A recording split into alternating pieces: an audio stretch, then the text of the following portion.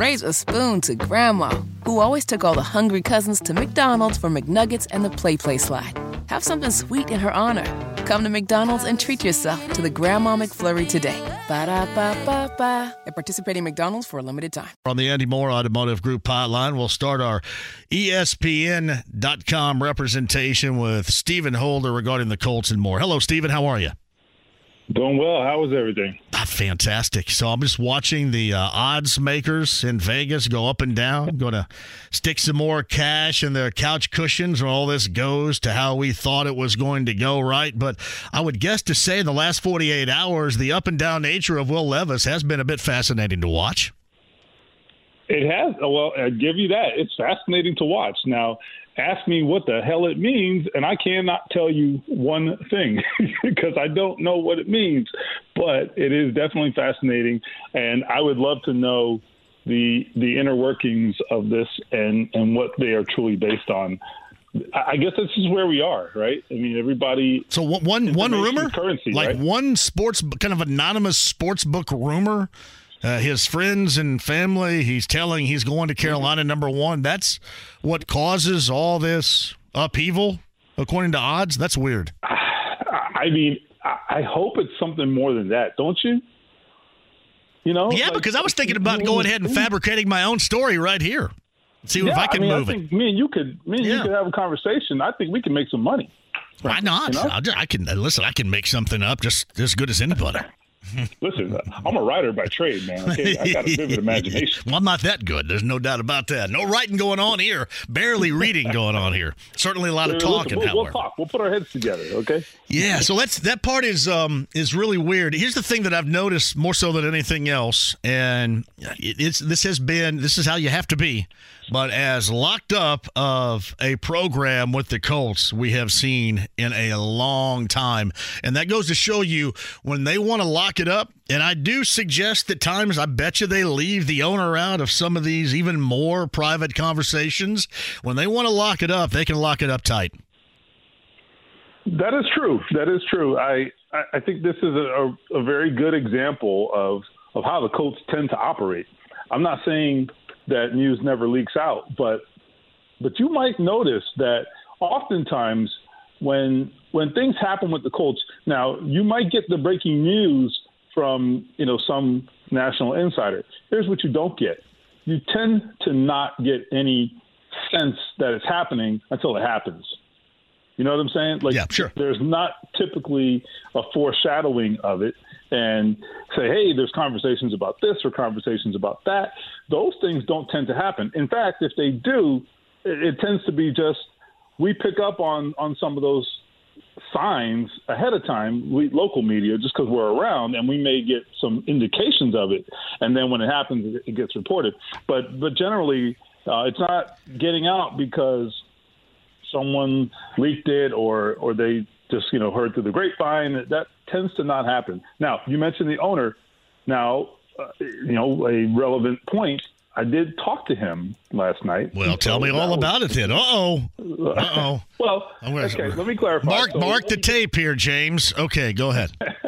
So let me just clarify. He called for a very specific reason. When he calls, especially late at night, there's a specific reason. You didn't let it go to voicemail. You should have just let that go to voicemail. It would have been a long voicemail. Anyway, so he said he wanted to talk about. Well, he was very annoyed with Ryan Leaf. I'm going to start with that. Okay, so Ryan Leaf has been making the rounds a little bit lately. Yes, it's the 25th anniversary of the '98 draft. And yesterday on Dan Patrick, he said something, and this is on my Twitter feed. I got a story about it if you care. But if people want to just get the details. The point is, the short version is, in that interview with Dan Patrick, Ryan Leaf said, well, it's my impression that Jim Irsay wanted me over Peyton, to which Jim Irsay was not having it. He's like, no. Let me set the record straight, which he did very clearly. Is that the only thing he wanted right there? Was that? He wanted to set that straight. Yeah, I guess I don't know why that was of such importance to him. I have a theory. I think my theory, and this is not what he said, this is my theory. My theory is that, that there have been some things that maybe Peyton has taken offense to over the years. And I think he's very hypersensitive toward anything that might be a slight toward Peyton Manning. That is my I think that's a strong theory you have there, sir. Very strong. So that's what kind of made it make sense in my head. You know what I'm saying? So because I was trying to figure it out, and that is what I settled on as my. We talked about that for a while. That whole backstory is interesting, as you know, and you've covered it, backwards and forwards. The Bill Polian version of the story is very different than other versions, but whatever. So, of course, to continue to the more important topic, which you want to talk about, of course, I tried to get him talking about the draft. Like, hey, give me something. What's going on? One thing I will say, look, he was buttoned up. I'll give him that. But the one thing I came away with, and I'm going to have a story that elaborates on some of this, I believe, posting before the end of the evening tonight. He gave me the very distinct impression that conversations are ongoing over there, and that now they may have a preference. He didn't necessarily lead me on one way or the other. They may have a preference on the quarterback. By the way, it's a quarterback. It's one of the 4 quarterbacks, okay? 100%, 1,000% it's one of the 4 quarterbacks. That I can tell you. I would bet my mortgage on it after the conversation. Not that we doubted it, but I'm just giving you the details. That's the first thing. The other thing is the conversations continue, as I said. He said that let's put it this way, I don't have the direct quote in front of me, but the impression I got was that they do not see a lot of separation between these guys. And I have felt that way throughout. And I feel stronger about saying that after speaking to him. He really feels like any of these guys could go number 1, theoretically. So I think that's true of their evaluation. And maybe that's why this has been so difficult, to really settle on who they want. And then the other reason it's been difficult is because the Colts don't have control of the board, right? They don't know what's going to happen in front of them. So anyway, that was the big takeaway from the conversation. Sorry for the long. No, it's all right. That's great. Yeah, it's the interesting part to me. And Stephen Holder of ESPN.com is on the Andy Moore Automotive Group hotline. You can read his story regarding a late night phone call from Colts owner Jim Irsay, where he actually got up out of bed and answered the phone. There's a job well done right there. I can kind of understand where Chris Ballard's coming from, suggesting that he and they don't know. Because it is not a good look if you do know and you just sit back and say, you know what, these guys are so close together, and whatever the hell we get here. So I kind of understand that aspect of it. Yeah, I think, but I also think it makes it hard to be aggressive. Again, I don't know if I believe it. Don't get me wrong. I don't know if I believe it, but I wouldn't want. Wait, which part? Just sit back and let it come to them. Yeah, I don't think I would want the fan base to know you're just sitting back at 4 and taking whatever's given to you. Right. So that's fair. That's a fair theory. I think the other thing here is, when you don't have a strong preference, it does maybe complicate the idea of trading up and being aggressive, because who are you being aggressive for, and what's the right cost to that move of being aggressive in terms of what you're willing to invest, especially if you don't see a big difference between player X and player Y. I'm just playing devil's advocate, right? I don't know how this is going to go. I don't think they know how this is going to go, but I think that's the issue there. And look, for them, the best case scenario, and this is not breaking news, but the best case scenario is that a couple defensive players go and then before them, and then they can do whatever it is they want to do. But failing that, and number 3 is obviously the big wild card. Failing that, they are going to have to make a decision, and I guess we'll see. Well, look, here's the beauty of this. They have told us that, well, at least the indications are that they don't have a strong preference for one quarterback over the others. But if there's multiple guys on the board, we're going to know their answer. That's the beauty of this. We're going to get an answer ultimately on who they prefer, because they're going to have to make a choice, most likely. It is Stephen Holder ESPN.com on the Andy Moore Automotive Group hotline. I don't know, again, how in-depth you went with him. You said that he was still really guarded and protective of information, and that's a good thing overall. Bad thing for us, good thing overall, certainly for them. I was as surprised as you were. Yeah, no doubt. And they're standing. But one thing that I was told, and this goes back as long as I've been saying Levis really going back to the fall, and I don't even know how it came about. It just kind of popped up to me, and I just kind of ran with it at the time, and nothing has really persuaded me to jump off of that. And we'll see what happens coming up on Thursday. I mean, things certainly could have changed, but there was one dynamic at work that oftentimes we just take as, yeah, whatever, because all we care about is the eyeball test, how they play, how they throw, how they move, how athletic they are, escapability, mobility, all this stuff in terms of a quarterback. But I'm curious, have you heard as much as I have about how important a high level of leadership quality they get in this pick of this quarterback is to them? Yeah, I think that is something Shane Steichen has talked about, both at the owners' meetings and in other conversations. That is something that's important to him for sure. And I think the thing to know here is, look, let me tell you something. He's going to have a big voice in this, okay? Like, bigger than people realize. That is also something Ursay and I talked about. Shane Steichen is going to have a huge, huge voice in this. I'm not saying he's making the final decision, but they're going to listen to him. And they should listen to him because they're putting all this on him, frankly. I mean, the success of this quarterback, they're putting that on Shane Steichen's shoulders, basically. You know, the success or failure of that quarterback. They're putting it in large part on his shoulders because they're saying, all right, we're going to let you build from the ground up. Go get your guy, and we'll let you do your thing. And that's a big responsibility. So I think when you do that, you have to let that coach have a big say in the decision. And I think that's what they're going to do, which is the right thing to do. Anyway, to your point, yes, I do think the leadership quality, I mean, that was important to Frank Reich, and that has not changed. It's definitely important to Shane Steichen.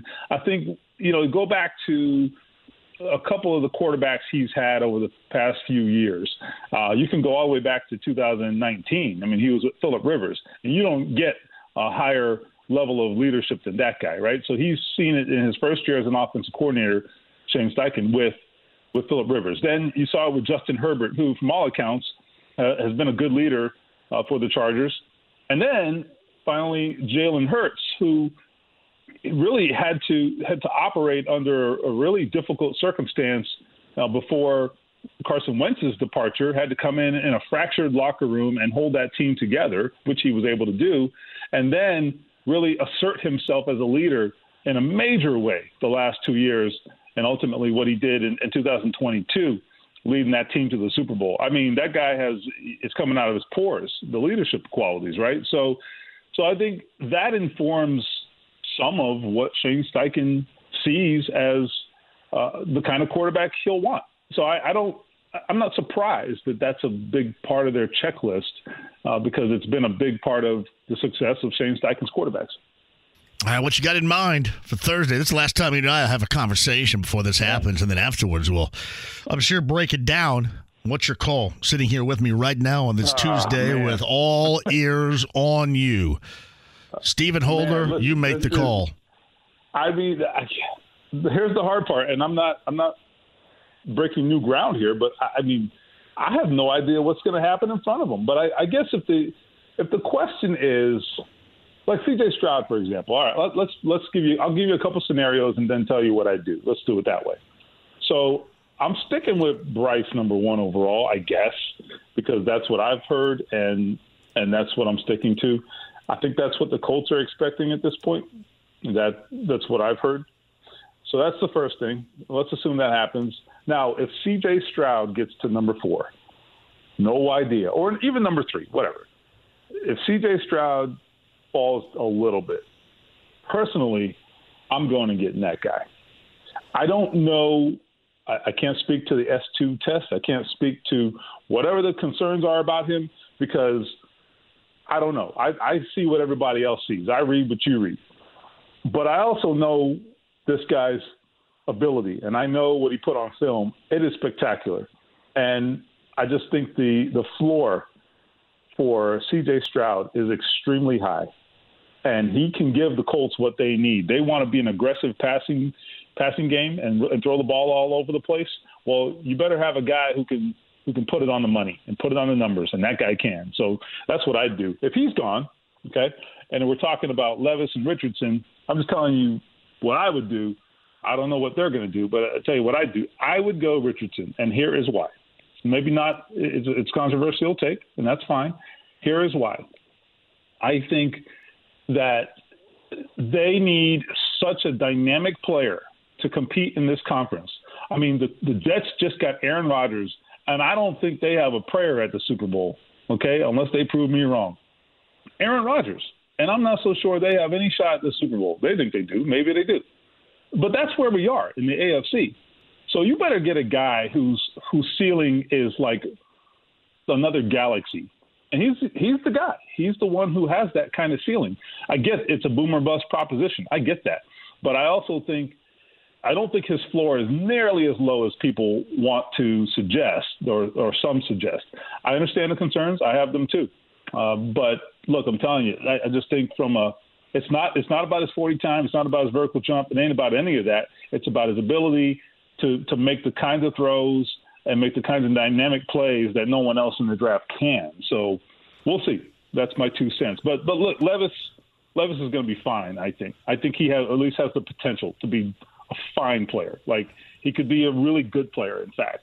I don't have anything negative to say about Will Levis at all. The thing about Richardson is that I get exactly what you're saying about what he could be. He is for everybody. But He's man, well, okay. and listen, I was drawn into it about a month ago. With that pro day, I go, whoa, and I don't normally do that. Mm-hmm. I just I think that you're going. Listen, do they have time on their hands? Yeah, more than I think your average Colts fan would think around here, sure. Being Chris Ballard right now. I just don't happen to think he has that much time on his hands.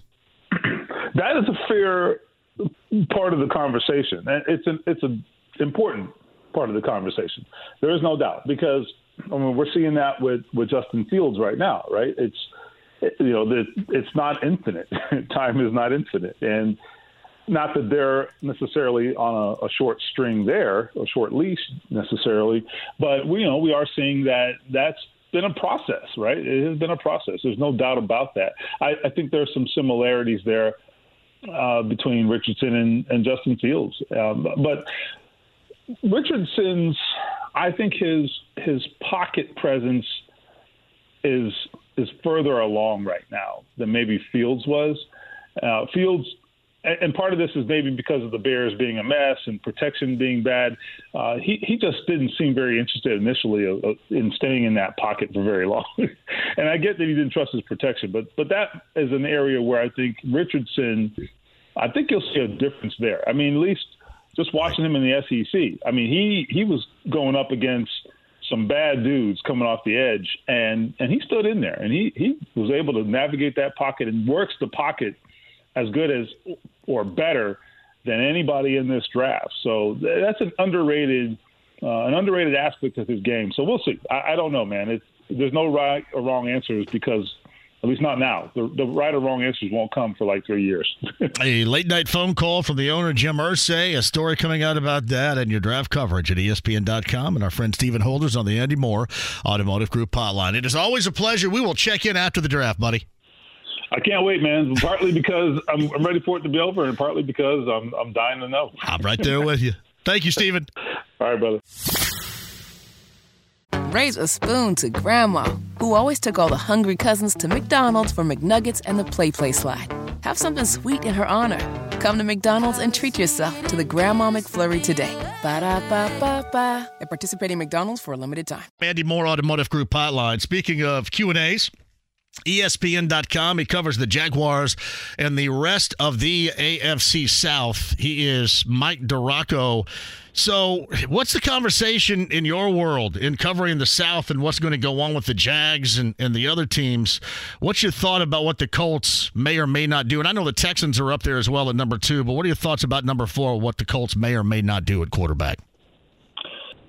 I think everybody down here would prefer that they roll with Nick Foles for the next 10 years. I think that don't give him any don't give him any ideas. All right, would love that. I think down here they're expecting them to come out of the draft with the quarterback, and there'll be 3 new rookie quarterbacks in the AFC South for the 2023 season anyway.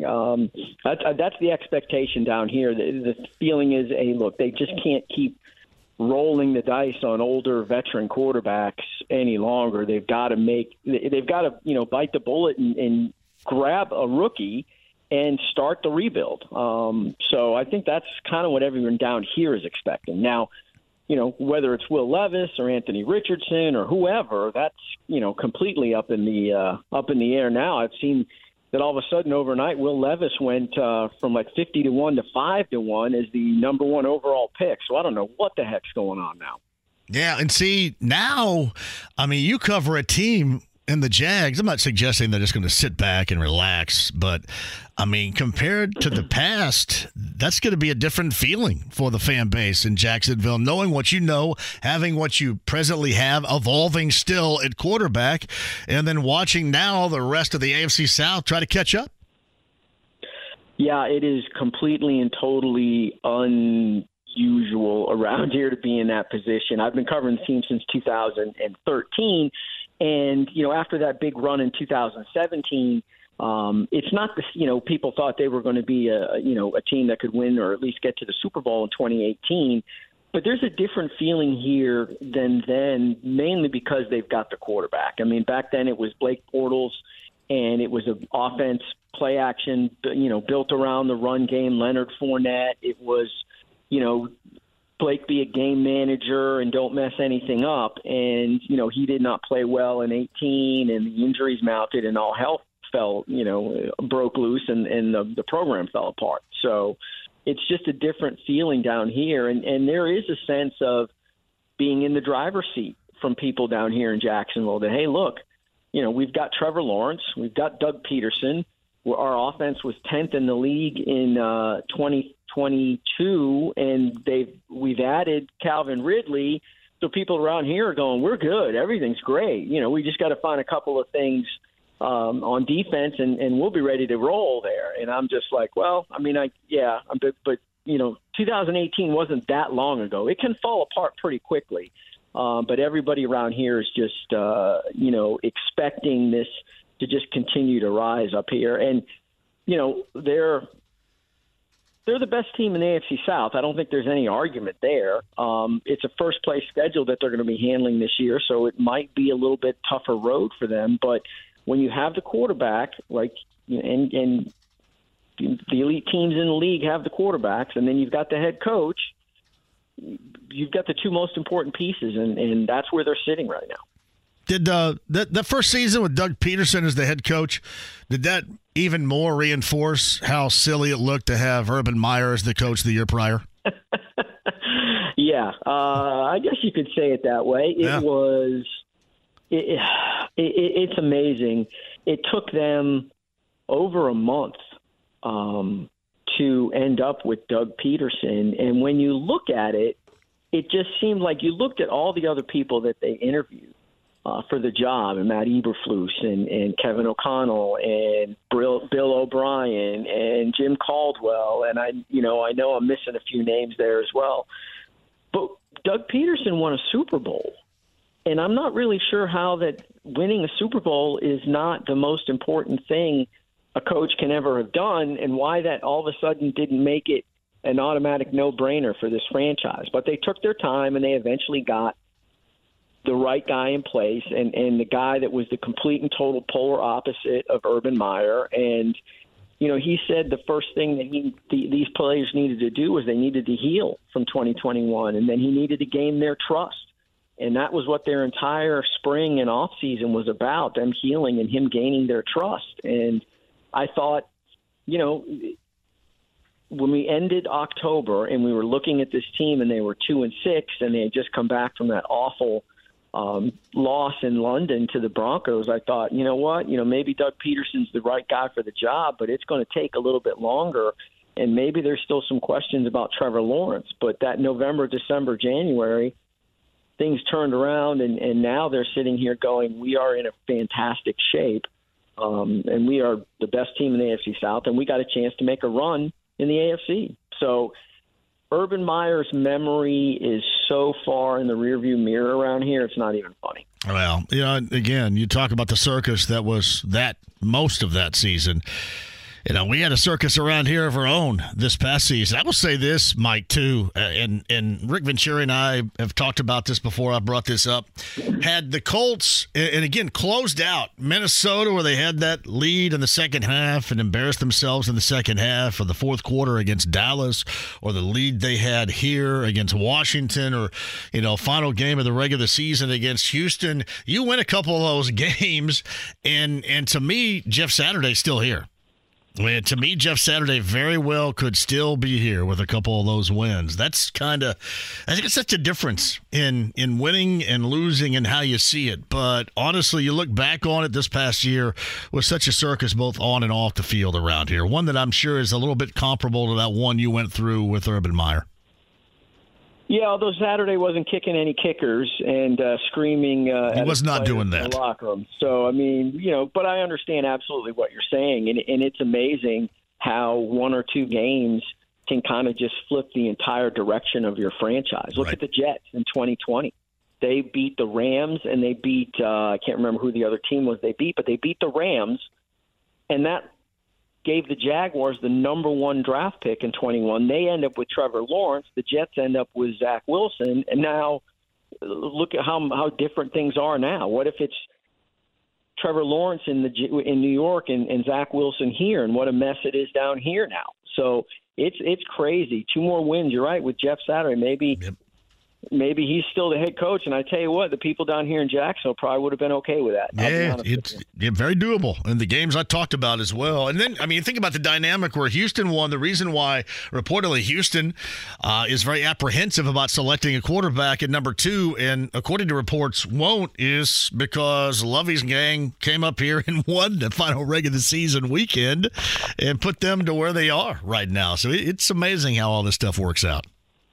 Yeah, I don't buy they won't take a quarterback. I don't either. I you know what I mean? I don't believe anything I hear or read once we get 2-3 weeks out from the draft. If a GM's lips are moving publicly at a news conference, they're probably not giving a 100% truth there. I'm not saying they're lying, but this is smokescreen season. This is misdirection season. So if we get to the number 3 pick on Thursday night and the Texans haven't taken a quarterback, then I'll believe it. But until then, no way. I think they take C.J. Stroud and go from there. It is Mike DiRocco of ESPN.com, covers the Jaguars, covers the AFC South with us via the Andy Moore Automotive Group Pile. And, of course, one of the 4 quarterbacks that have been mentioned the most around here. And, again, I'd been talking about how I believe for a long time it's going to be Levis. We've seen the Vegas odds with Levis rise, certainly be a roller coaster, if not the past 3 or 4 days. But one guy in the mix here is Anthony Richardson. And,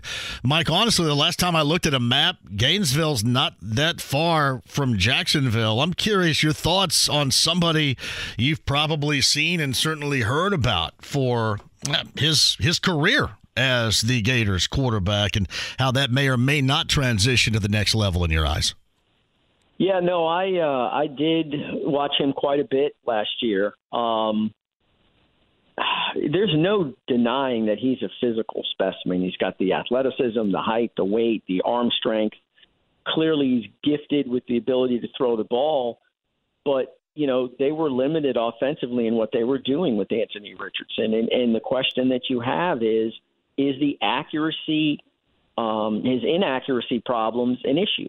In this day and age, if you're not completing 60% of your passes, even at the college level, that's a red flag to me. Now, can guys change? Absolutely, because Josh Allen's a guy who was a less than 60% passer at Wyoming, and he's become one of the best quarterbacks in the NFL. So it does happen. But I just, the inaccuracy is a concern for me. One thing he said, they had beaten Utah, and then the following week he played poorly. And then after that game, he said in the news conference, I lost some confidence in myself. And that scares the hell out of me as a talent if I'm a talent evaluator or a head coach. I don't want my quarterback ever saying publicly, I lost confidence in myself. That's a massive red flag. If you're losing confidence at that stage, what's it going to be like when you come up to the NFL and struggle?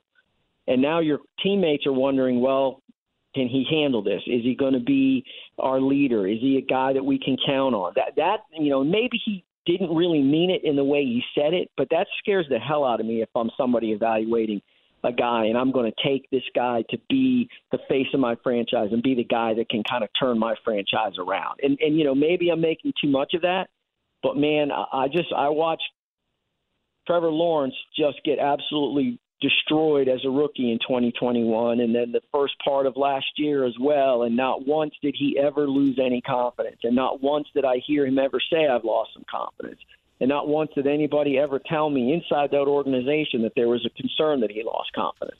I just think that's a massive, massive issue for me. But again, he may turn out to be the next Josh Allen. Who knows? But I would stay away from him. I'd take all of the other quarterbacks in the first round, Young and Stroud and Levis and probably Hendon Hooker as well, before I touched Anthony Richardson. But that's just me.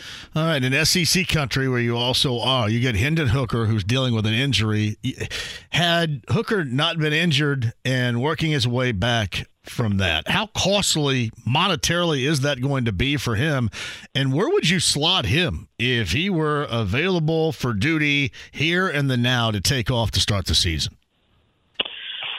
Yeah, I would have him, me personally, I would probably have him as the number 3 quarterback behind Stroud and Young. I know Levis is a guy the NFL scouts love. 19 touchdown passes in 2022 is a little bit of a red flag for me. And he had, 2 really good receivers that are eventually going to be pro guys.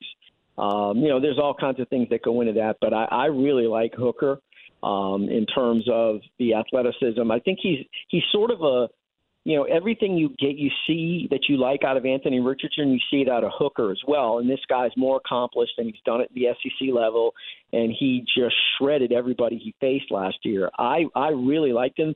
It's funny because, it's an ACL, right? Well, that's not a big deal anymore. I mean, 20, 25 years ago, that was a big deal. But ACLs now, guys are back, 8, 9 months from those things now. So, he's going to fall a little bit, and obviously, that'll cost him a little bit of money. But I would be very surprised if he doesn't go, by the early 20s in the first round. I really would be surprised if he's available at the top of the second. Can you balance out Levis's season 2 years ago compared to the season this past year? Obviously, 2 years ago, looking good and kind of, I guess, building that Lexington legend at quarterback. And then last year, I mentioned this, I watched him a couple of times, and it was a struggle a couple of different times. And listen, I just kind of take away from what I watch, but I do know this, that he is, as I've talked about since October around here, firmly in play, and I really haven't heard anything else other than that to this point right now regarding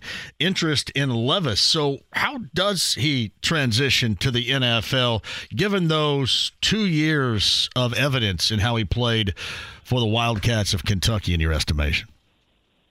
He's got the arm strength for sure, and he's a more accurate passer certainly than Richardson is. I didn't watch him a ton, and I'm not a scout. I'm not a quarterback guru. I'm not any of that. But when I watched, I've seen games with Richardson and Bryce Young and C.J. Stroud and Hendon Hooker and Will Levis, and I don't remember going wow at any point in watching Levis. And I've said it a bunch with all those other quarterbacks. Even Richardson had some wow moments for me. And again, that's not, I'm not a talent evaluator in terms of knowing exactly what you're looking for in a quarterback. I know what I see and I know what I like.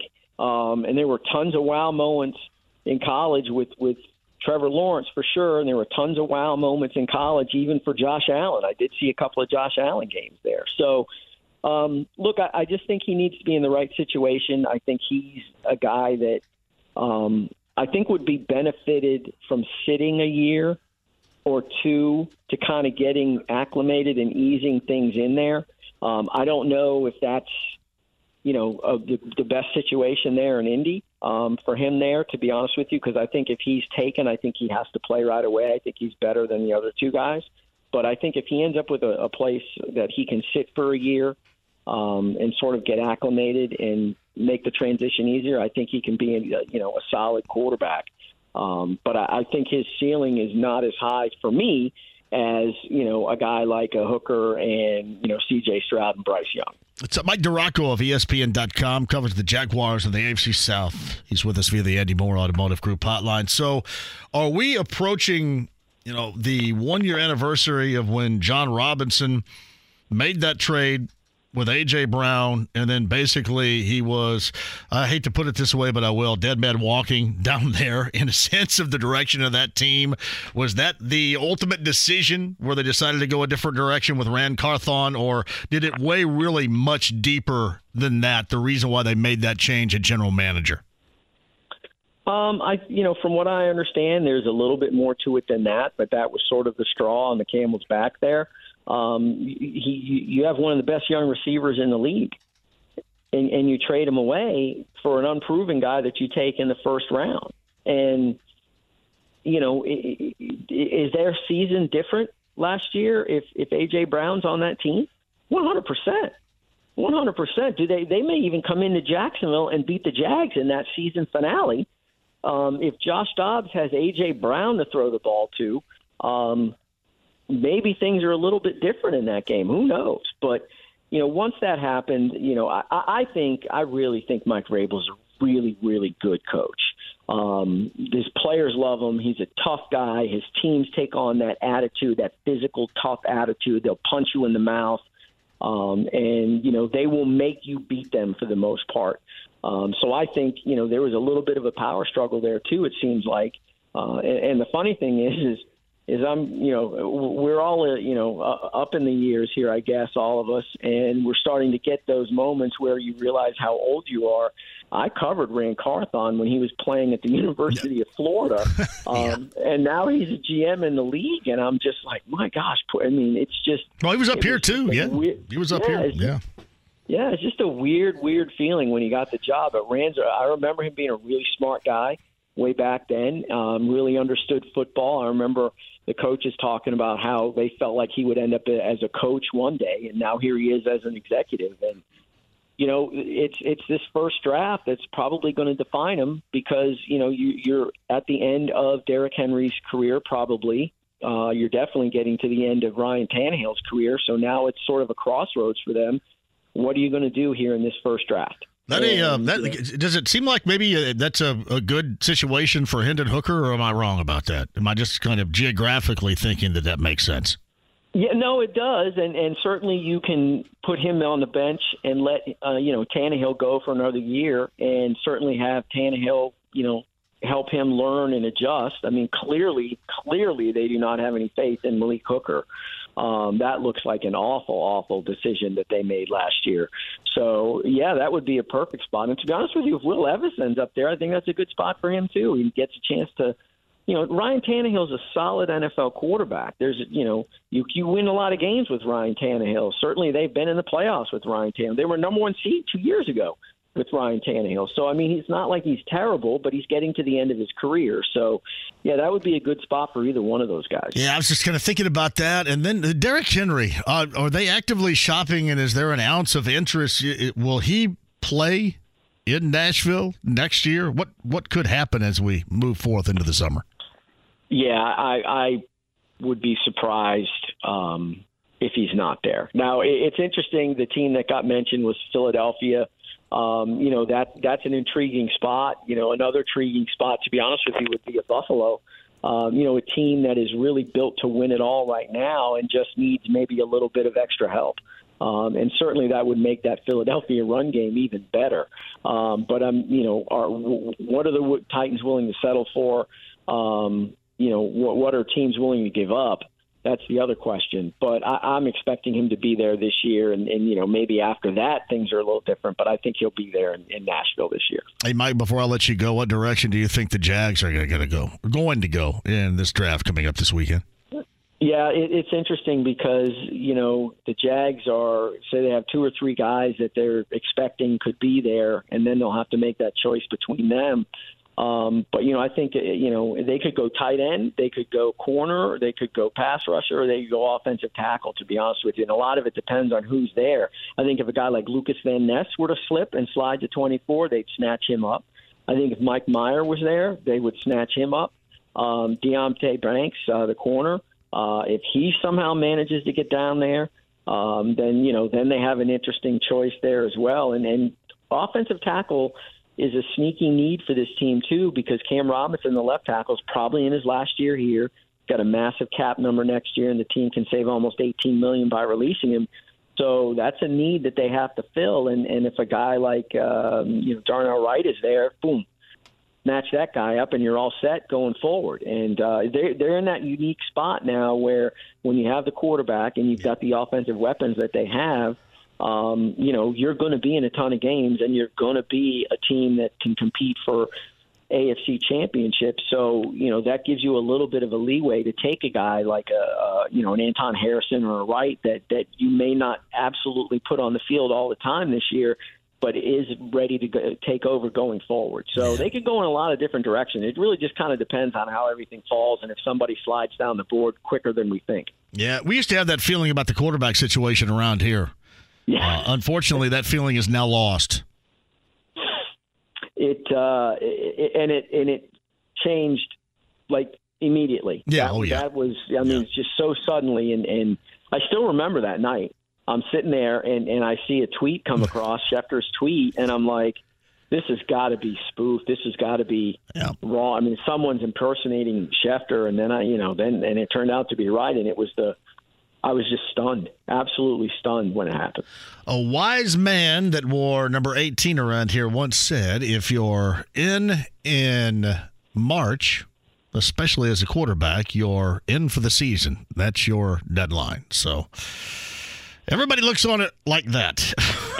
It's still spinning the wheels around here. I will say this, too, regarding the quarterback situation here, Mike.